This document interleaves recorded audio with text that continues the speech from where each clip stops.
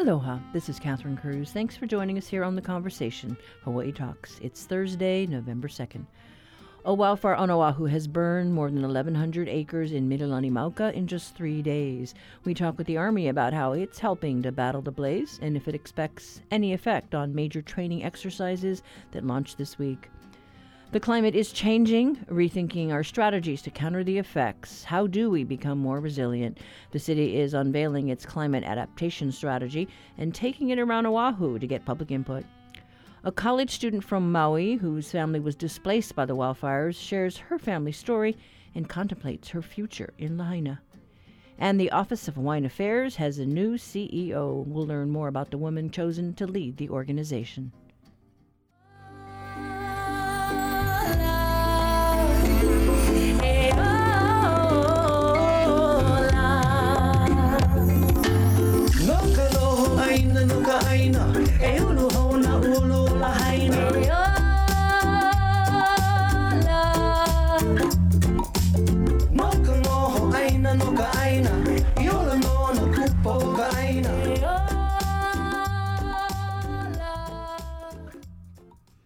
This is The Conversation on Hawaii Public Radio. I'm Catherine Cruz.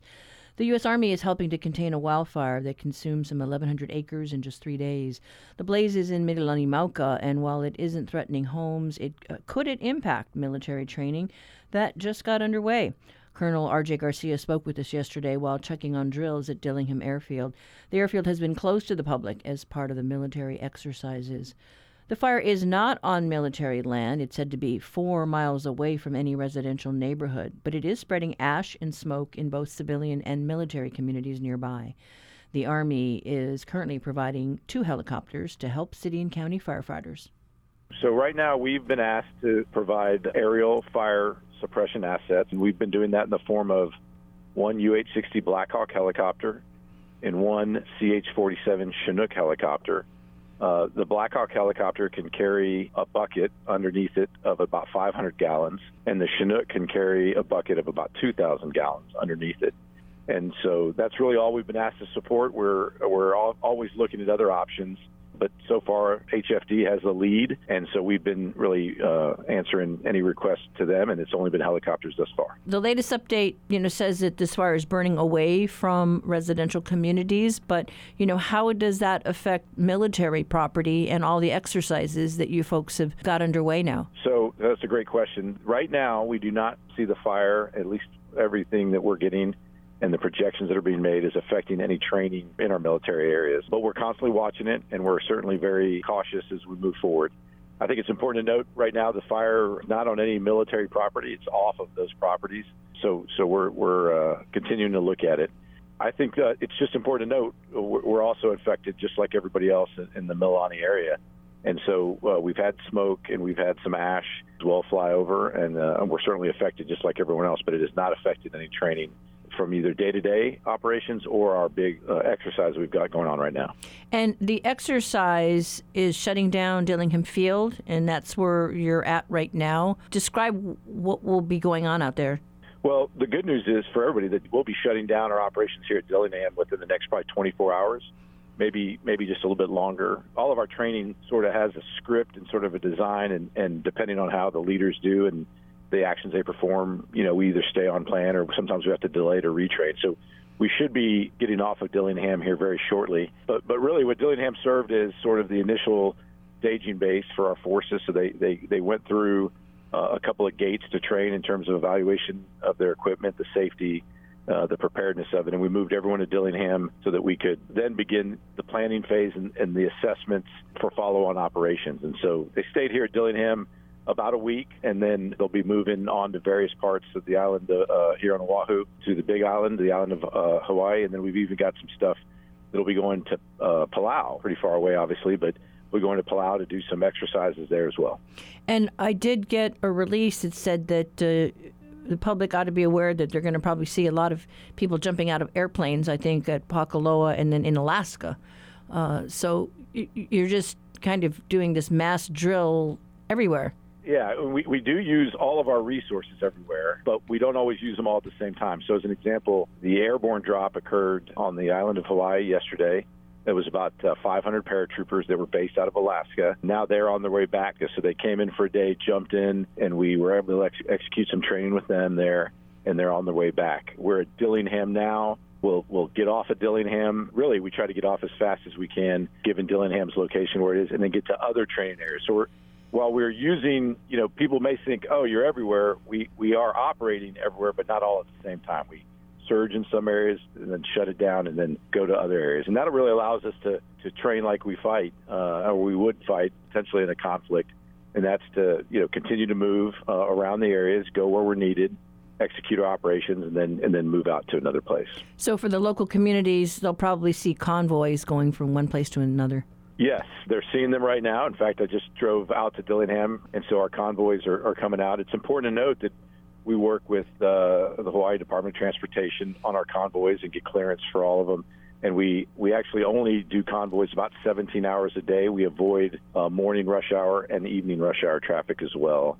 We also consolidate our convoys to bigger convoys so that we don't have a bunch of small little ones out, but several big ones. We try to get in out of the way and then get to our training areas.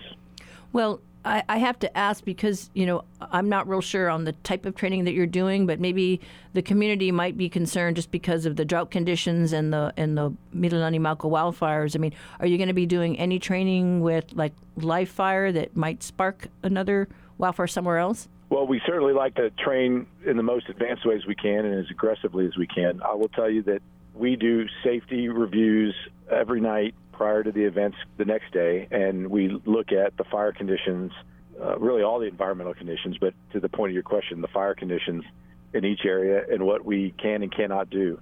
And I'll give you a great example. We reviewed yesterday that there's a potential for us to train in the Kahuku area, and that is got a certain level of fire condition, and so we restricted everything there except for blank fires. So blank fires are blank cartridge, what we put in our weapons. No round actually leaves, so there's no way for a hot round to go down and start a fire anywhere. It just makes a loud bang, and it allows us to simulate, our actions. So I think certainly as a member of the community, I'm very comfortable that we take the right safety precautions, and that I think other members of the community should feel the same way as well, and feel very comfortable that we take every day, day by day, and we evaluate the conditions and do what we call a running estimate for safety.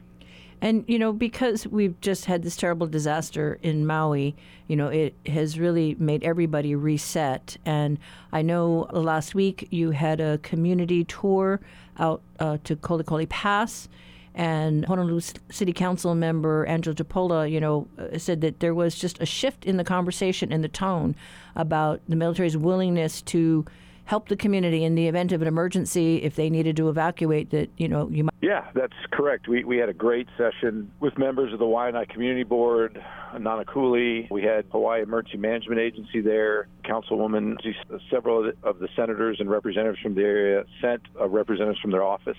We also had the Navy there, and so I think it's important to note, and for the listeners, the Kolikoli Pass Road is half of it is on the Army side, the Schofield Barracks side.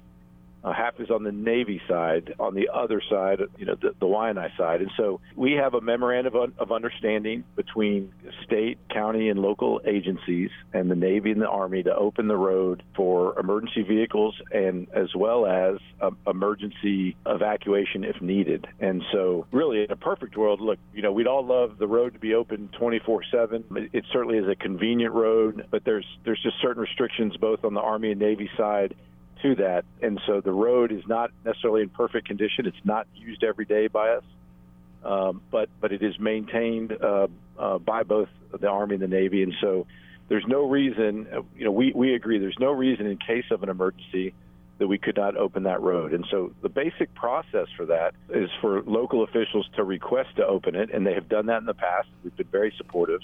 And then the Navy and the Army will coordinate to open their gates. And then really we turn over access to the Hawaii Emergency Management Agency. So they will deem what's required, and they're really in control at that point. We will certainly direct traffic on the areas we control, to help facilitate movement over the pass if needed. As you mentioned, Councilwoman Tupola is very familiar with it, and in fact gave some great vignettes where we have done this before, with really no concerns from her and no delays. And a couple examples where car accidents had shut down the roads, and we needed to get either families, back into the Waianae area. I'll be honest with you, I thought it was more about taking people out of the area, and it could always serve that purpose. But she gave several examples where it was really getting access people back into Waianae or that area. And so, we're teammates in this. We feel very lucky to have such good teammates, and really working through the next iteration of our memorandum of understanding between all the agencies, and really trying to build on, some of the lessons learned we got this past week just by talking through this process. One recollection that I had going through there was a landslide. You reopened it. And as I was driving through, just as we got to the end, we got an email saying the road's closed again. There's been another landslide. So I was relieved that we didn't get hurt in that slide. But it just kind of shows that it can be hazardous. I agree with you. It can be hazardous. I think it's important to remember that the road is not used every day. And the road's I think approaching 100 years old. Obviously, it's been updated. On the Army side, for the listeners, it's completely asphalt all the way to everything we own up to our gate. However, we do have a repair we're going to be doing here in this fiscal year of about $500,000 as a washout, and so we'll maintain that road and repair that road. On the Navy side, their road it's a different it's a gravel construction road.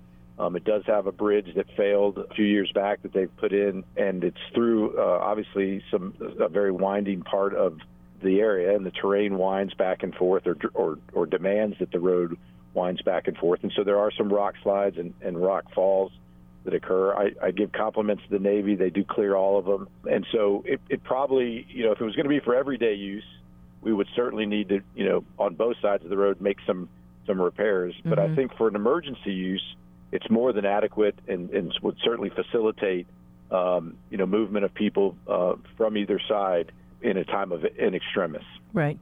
And I think just the acknowledgement, after what we saw with the wildfires in Maui, that the military's, willing to do their part to help the community. Of course. Our hearts go out to the families of Maui and all the folks there. And we have always approached, everything we do here in Hawaii is, we are teammates and partners with everyone to really help everyone in any way we can. And that was Army Colonel R.J. Garcia, who we talked to yesterday afternoon. He was addressing the current fire threat and the recent decision by the military to allow Kolikoli Pass to be open in the event communities on Oahu's west side need access in an emergency rather than just limiting it to emergency vehicles.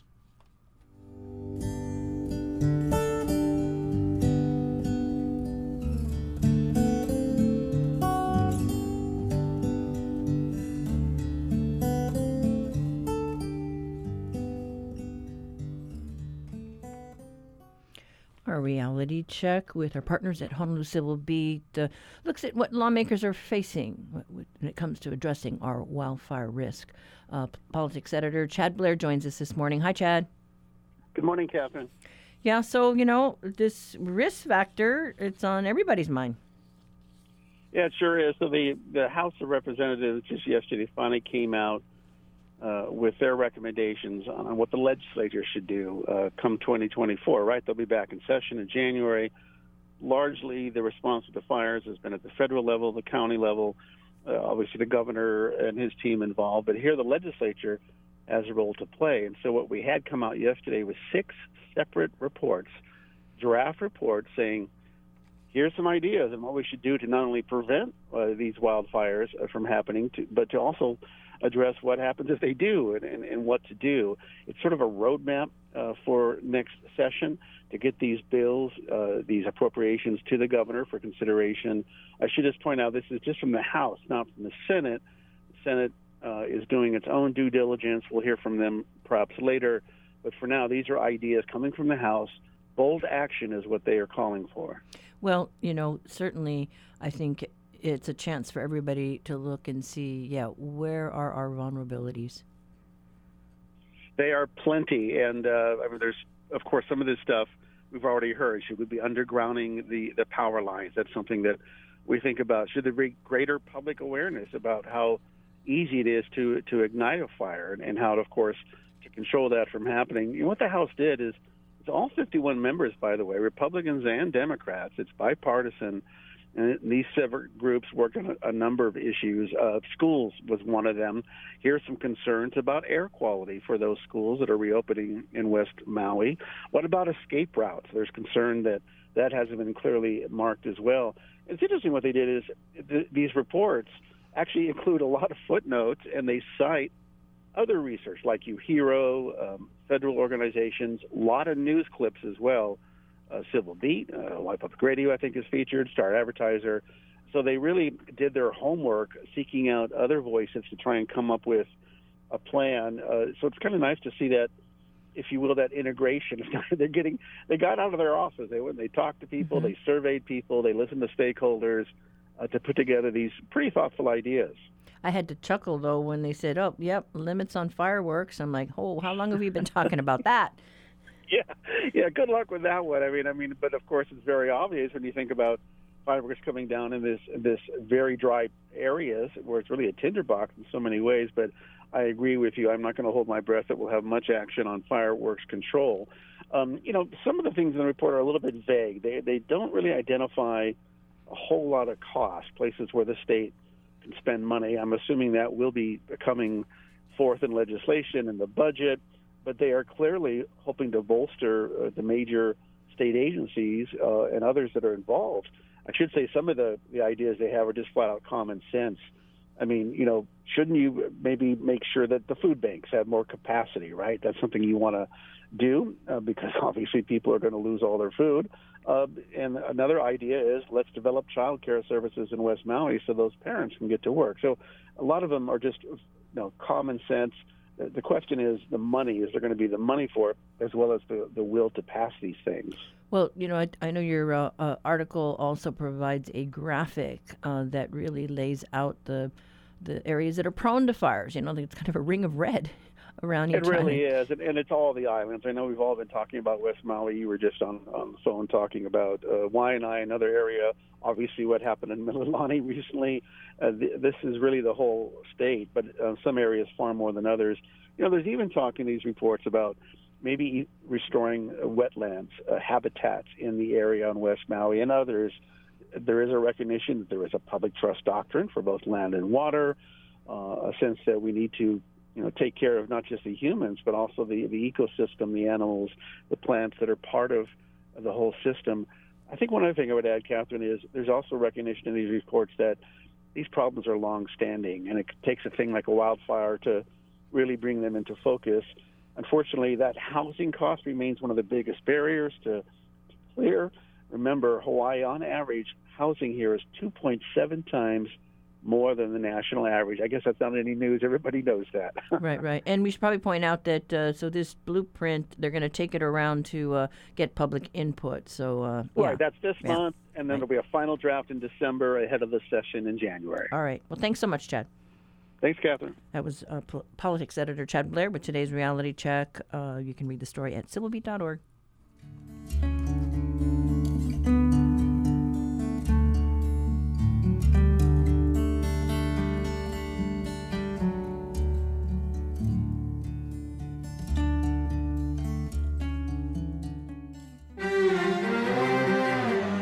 Afghanistan is rich in mineral deposits, copper, gold, zinc, and iron. Now the Taliban government is hoping to sell these resources to countries like China. If they were to make deals with Chinese companies, that would be a big step in the direction of legitimacy for them. Afghanistan taking its natural resources to market next time on The World. Beginning this afternoon at 1.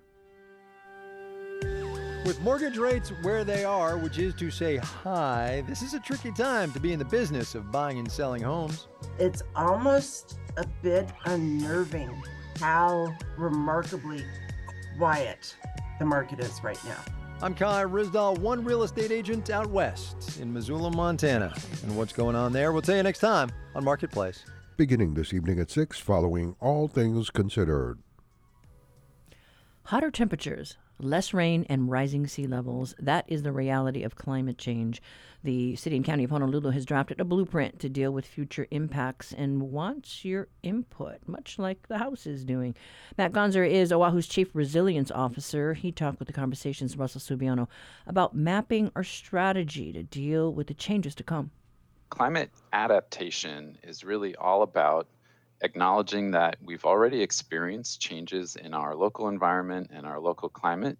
And because of human-caused climate change as a result of burning fossil fuels and the carbon pollution and other emissions that are in the atmosphere, we are aware and certain that the environment will continue to change in different ways and for different hazards, different consequences for people around the island, the environment of those places, and for the services and infrastructure that we have as local government.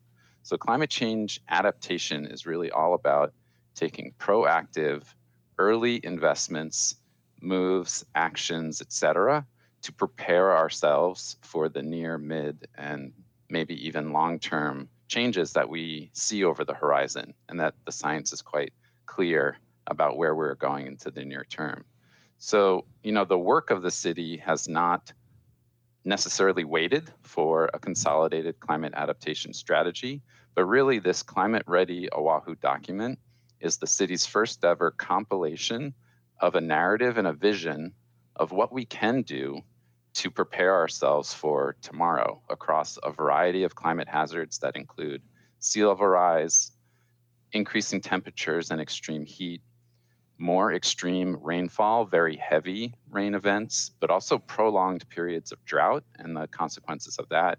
And then science recently just put out from the University of Hawaii reminding us that more extreme tropical cyclones and hurricanes are coming earlier in the season because of increased ocean temperature and increased air temperature, which fuel those hazards. So looking at the risk and the likelihood and the consequence of any of these hazards, we were out in community over the last 2.5 years, really meeting people where they're at in terms of their understanding, their concerns, but also their vision and their hope for how they can even take action in the household or individual scale.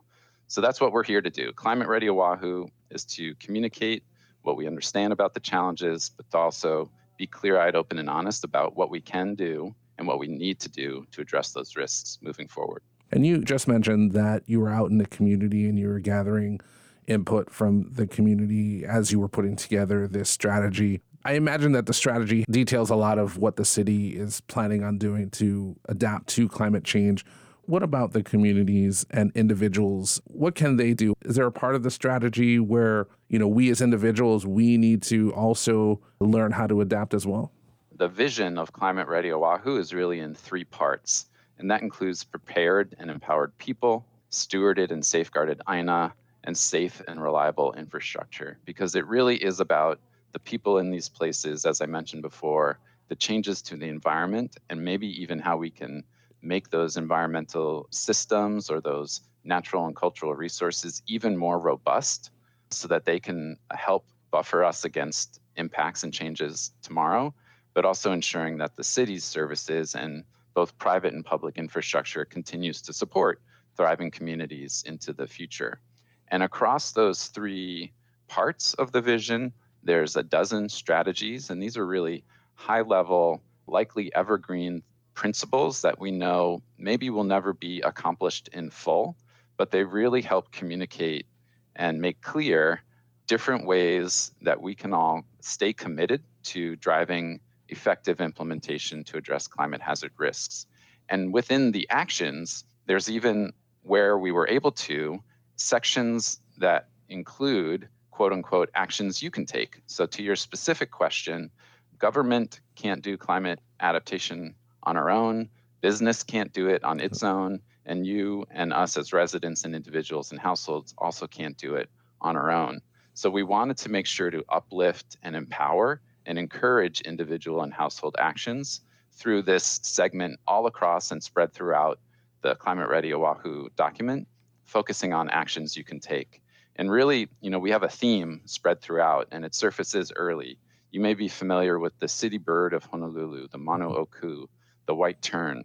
It has actually proven to be quite adaptable to changes in our local environment. It's proven successful in a very dense urban environment. It's found ways to make do and live and thrive in our evolving climate and in our evolving physical environment here locally. And that's the theme that we pepper all throughout Climate Ready Oʻahu, to focus in on those actions you can take to even remind ourselves that, yes, when change is coming to our shoreline, we also need to do things, but we can do them when we feel empowered and are aware of the actions that we can take. I know many of us, we already are seeing the impacts of sea level rise with shoreline slowly creeping inland. And we all know how important access to the beach and shoreline is for many Hawaii residents for a multitude of reasons. One statement that I've seen on your website is adaptation strategies can include allowing beaches to be beaches. What does that mean, and how does it fit into climate adaptation strategies?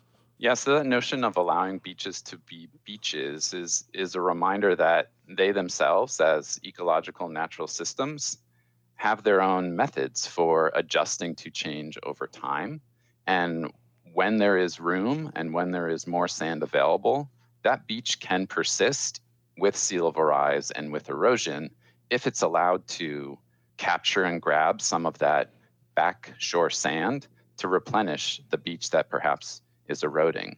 That might be possible in locations around the island. That might not be possible depending on the soil and the geology of that area.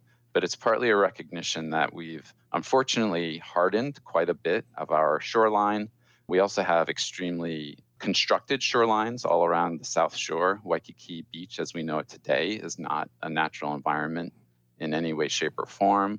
So these different strategies around conservation of beaches in certain areas, beach management in different areas, and just seeing where communities at in terms of thinking about the perpetuation of, as you mentioned, access to the shoreline and recreational resources from the beach, as well as subsistence resources along the shoreline.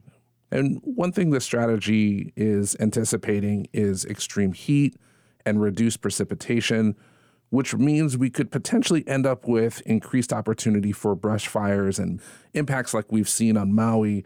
If we expect temperatures to get hotter and rainfall to become less frequent, how does this strategy address adapting residential, commercial, and environmental demand for water?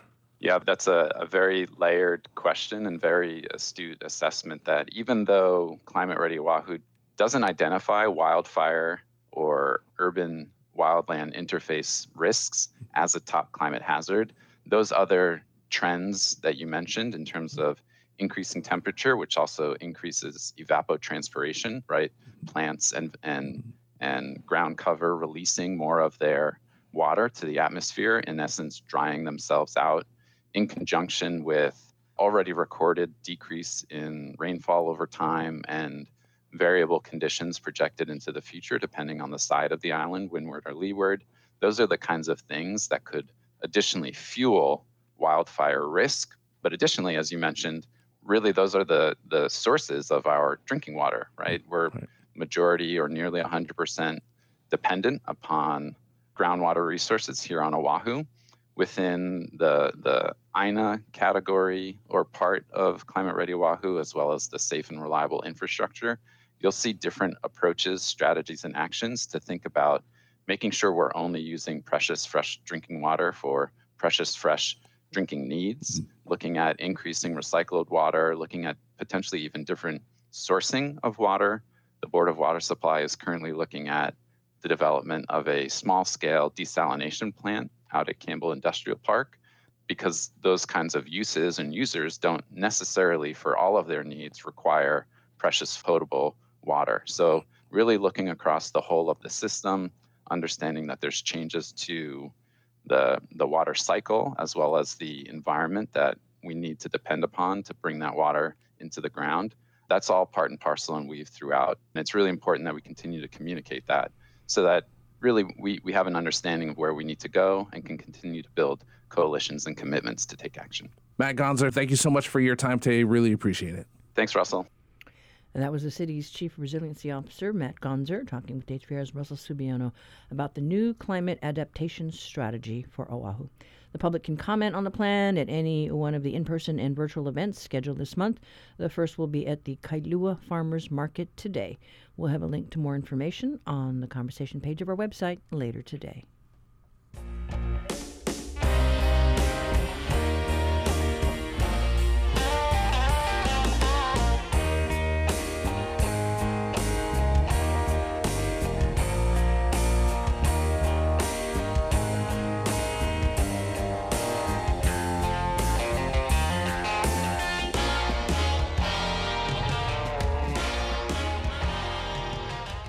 Researchers once asked members of Alcoholics Anonymous to describe their last drink.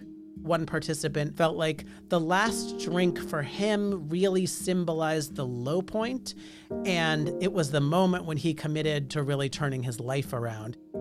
How the stories we tell about our lives shape our lives. This week on Hidden Brain from NPR. Beginning this evening at 7, following Living on Earth. What makes The Real Housewives a cultural institution? We descended into the depths of the Bravo Convention to find out. This is my Comic-Con. We hear from a Bravo producer. If you want to be the villain, I'm ready to rock out. And the housewives themselves. I am talent, but I'm God's talent. To understand why The Real Housewives is peak culture. Next time on It's Been a Minute from NPR. Beginning Saturday at noon. Kiana Villamar was born in Maui and raised on Lahaina Luna Road. She's the daughter of Filipino immigrants who came to pursue a better life. She's a first-generation college student at Scripps College in California. The conversation, Stephanie Hahn talked to Villamar about her memories of Lahaina and questions that she has about home, displacement, and belonging. My parents immigrated here over 20 years ago. My mom, my dad, my sister. And they essentially came with nothing on their backs in hopes to give me and my younger brother and my sister as well a better life here in the United States in terms of education and more job opportunities. And so we resided in Lahaina Luna Road. It's pretty much in the heart of Lahaina. And I believe the population there is majority Filipino-American, low-income people of color. You know, the immigration story were how they came here. I think about it every single day because I hold the title of being a first-generation college student and being the daughter of two immigrants. And so all the time, I feel like I'm pulled either which way between my family and my education. And as a daughter of two immigrants, I can imagine that they've never really felt like they belonged where they were. And similar to me growing up in Lahaina for the past 18 years, I didn't truly feel like I ever belonged. Especially, I went to an all-white preparatory high school, and I was the top 1% of all the diversity there was at the school. And so I never really felt like I could connect with any one of my peers on any personal experiences, whether that be financial or whether that be experiences about my identity or how I would feel about problems at home. I could never really connect with anyone around me. And so it was hard. It was tough. And I've always grew up with the whole idea that I was never going to go to college because I knew from a very young age that if I were to go to college, it would be a huge financial burden on my parents. And so initially my goal was to stay at home in Maui and work to support my family, my grandparents, my parents, and hopefully that my brother would become the first to graduate college. But as I reflected back in high school, either I go to college, either I attend Scripps College or I don't, and that I would stay back home and work for the rest of my life. And so I applied to essentially one college, and I got in. Miraculously, I got in. Hooray! And that was, hooray, yes, that was my telltale sign that I should be in college and that I should prioritize my education. And that's exactly what I did. And to this day, although I am still in college, I still feel a sort of guilt about leaving my family back home while I'm in California. I haven't seen them in over a year now, so especially since the fires have happened, there's this psychological distance that I could never seem to overcome. So tell me, so you spent your whole life growing up in Maui, but you were in public school and then you were in a private school, but there were plenty of Filipinas. So tell me a little bit about your social dynamic growing up when you were younger. Were you involved with the Filipino community? Were they all first-generation community members from a similar village or island in the Philippines? Yeah, so I felt most in touch with the Filipino community while I was in middle school. I went to Lahaina Intermediate School, and it was even hard staying in touch with the Filipino community there because many of my friends could barely speak English. And I'm fluent in understanding, but I'm not fluent in speaking, so already there's that language barrier. And on top of that, my school had a lot of students who would look down on the Filipino community and call them really offensive slurs like fresh off the boat, and mock the way they would speak and mock the way they would be able to understand English and more or less learn in English as well. And because of that, I didn't really have a great bond with any Filipino members in my school. There was a huge barrier in terms of language and in terms of being afraid to be called those stereotypes as well. I couldn't speak Ilocano or Tagalog fluently, and so I didn't have the accent that they had, but since they had the accent, they were the ones targeted, and I was not. And that entire barrier between us, I couldn't understand what they would go through, and they couldn't understand me, and so I've just always felt isolated, and I never felt like I could be a part of the community that I so wanted to be a part of. Reflecting about this community, what do you see as their needs? Tell me a little bit about the story of your own family's journey within this community, with the fire and whatever has followed. In our community, my parents had a lot more friends. I would call them uncles or my aunties, even though they weren't really blood related to me. That's kind of what I would just call my Filipino parents as friends. And it was great because I felt truly comfortable to be around any of them, whether it be 11 o'clock walking around at night. I knew I was safe and I knew I was comfortable, and that's something that I admire so greatly about the Filipino community back in Maui. And it's absolutely heartbreaking because now when I think about life back home, it's life back home before the fires and life back home after the fires. And on my street, a lot of lives were lost, and my family unfortunately knew many people who were lost. And just thinking about my parents and how they're in their mid-50s and how they're going to have to start over a whole new life with a whole new social scene and whole different friends and a whole new community, that's absolutely heartbreaking. Because as immigrants, I feel like we need to do a sort of extra push to even fit into a new community, leaving back our old ones. And now that Lahaina has just been ripped apart from so many people's lives, it'll never be the same. And maybe we'll have a new house in the next 10, 15 years, but the trauma will continue to be there, and there's no way of getting rid of it. Thinking about your place within the narrative of Maui, do you see yourself as returning there? What are the complications of going back or of leaving, as you are right now on the mainland, right? Mm-hmm. I haven't been home in almost 2 years, and I plan to go back home in December. And I wasn't there to physically experience the fires and what has happened, and that's something that I'll never be able to understand the perspective of my family who has experienced it.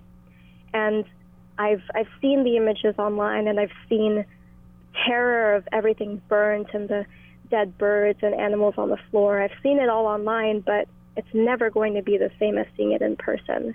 And that's not something I can prepare for necessarily. And so when I go back home in December, I imagine myself breaking down and crying, because back home I've memorized pretty much every single turn to get to my house, every single street sign and miles per hour sign and stuff like that.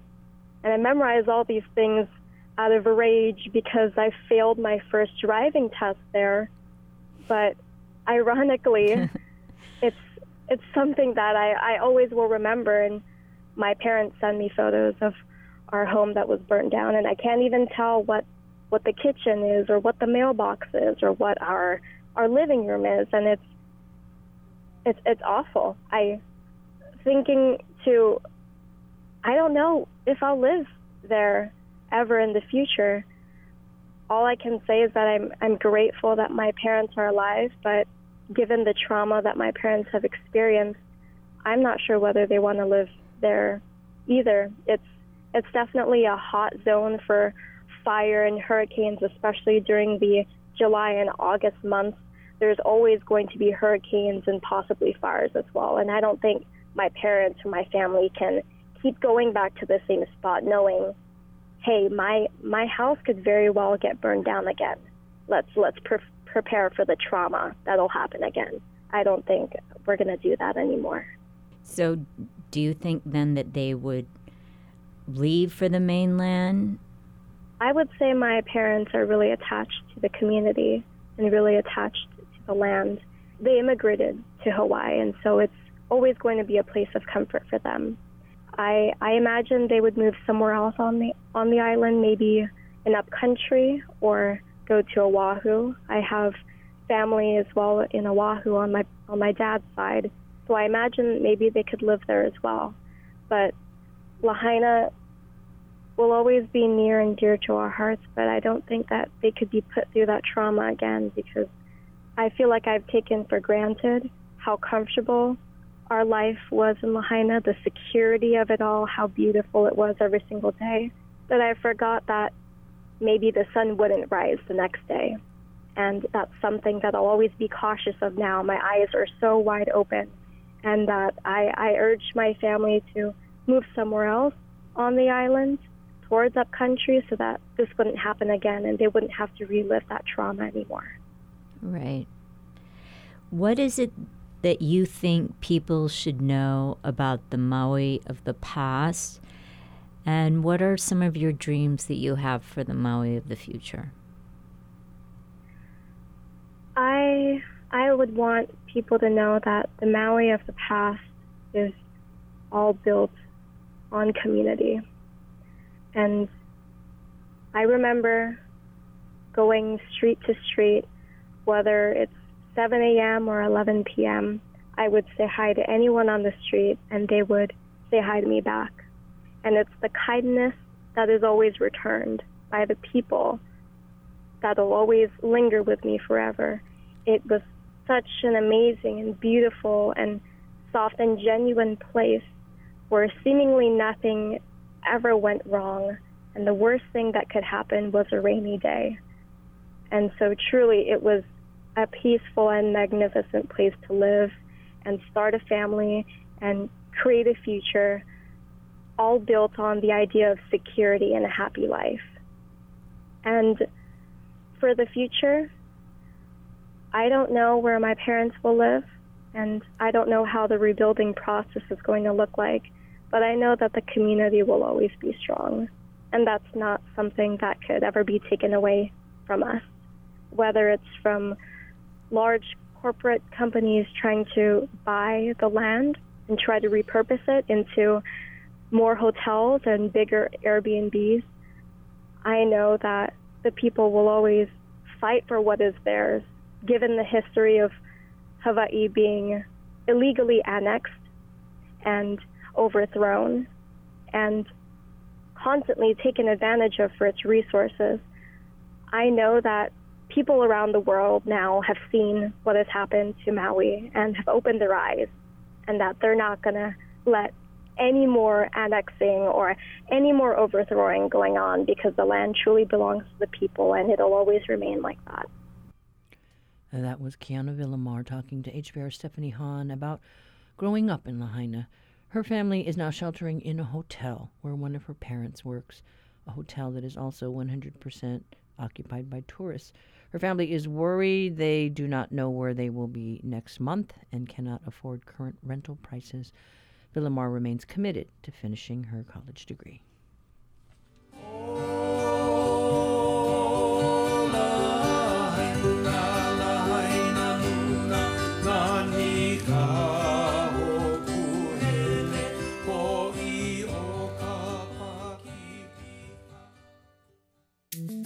Today on The Daily, the mass shooting that occurred in Maine last week was the country's deadliest of the year. It may also have been one of the most avoidable. Why so many warnings about the suspected gunman from so many people failed to stop it. I'm Mike Barbaro. That's Today on The Daily from the New York Times. Beginning this afternoon at 1:30. On the next Fresh Air, the New Yorker's Jonathan Blitzer talks about the chaos surrounding the next Speaker of the House. We'll also talk about Jim Jordan, who lost his bid as Speaker, but remains the head of the powerful Judiciary Committee and is heading up controversial investigations. Join us. Fresh Air beginning this afternoon at 3 following On Point.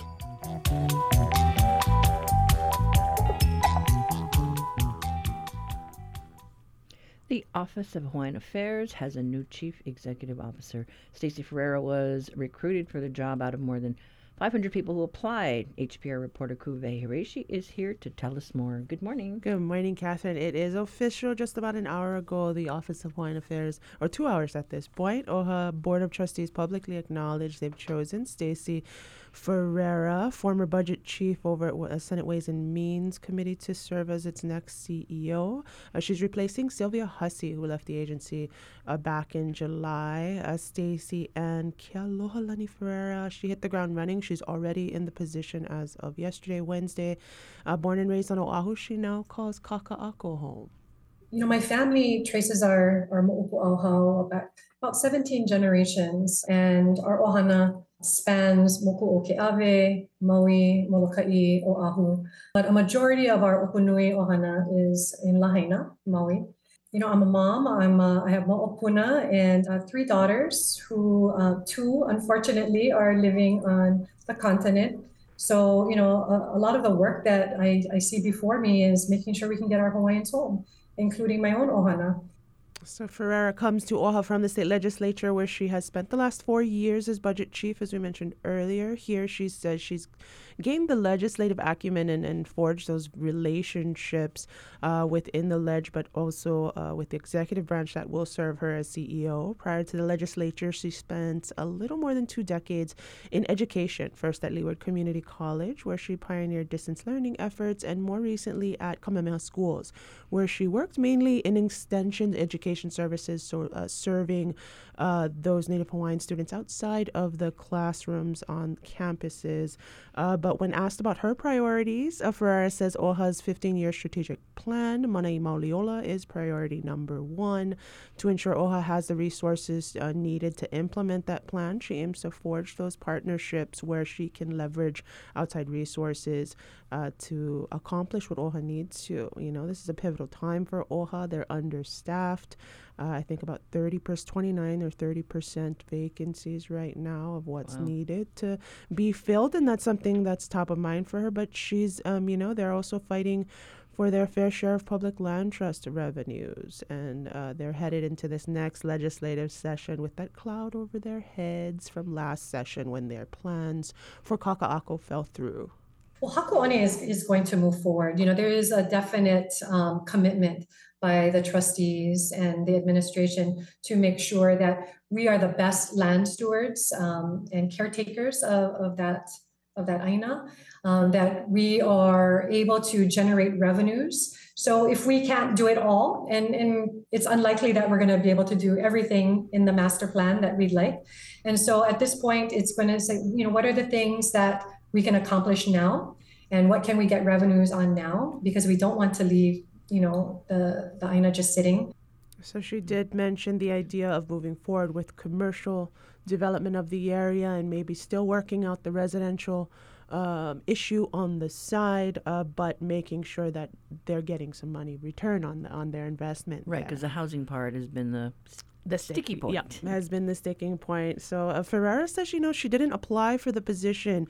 She was recruited by Kumabe HR, the contractor hired by OHA to complete the executive search. As you mentioned, the company received 550 applications for the position, and interestingly, 94% came from outside of Hawaii. That's really high. Right? Ferreira was one of the 4 finalists for the position, though. Shortlist included OHA's former interim CEO, Colin Kippen, Department of Hawaiian Homeland's Government Relations Manager, Lehuakini Laukano, and former Bishop Museum Executive Kaiwi Yoon. OHA trustee Brickwood Galateria says the decision wasn't easy. He said the short list of candidates were top shelf, but what stood out to him was Ferreira's legislative acumen and understanding of the nuances and complexities of state government. Stacy is, I think, what the Office of Hawaiian Affairs needs at this moment. She brings a new energy. She's worked in government, so she understands the state capital. She certainly understands the state budget, having been the budget chair for Ways and Means for the past several years. She understands the bureaucracy, which is something that certainly OHA over at the Capitol must be present to win. We got to get some wins under the belt. And so having someone who understands that is good. The executive selection process wasn't without its critics. Much of the deliberation, including interviews, board votes, were made in executive session, which is not uncommon, right, in these executive searches, but for a state agency whose effectiveness depends on that ability of the Native Hawaiian community to trust it. This was difficult for folks like Helani Sonora Pale with the Kalahui Hawaii Political Action Committee, who says, she would have wanted more of a say in the process. And so Ferreira says, she was disappointed to hear that folks were critical of her decision. She said, I worked for this, and she's looking over immersing herself in everything OHA to be ready for this coming session. Yeah, well, lots of challenges ahead.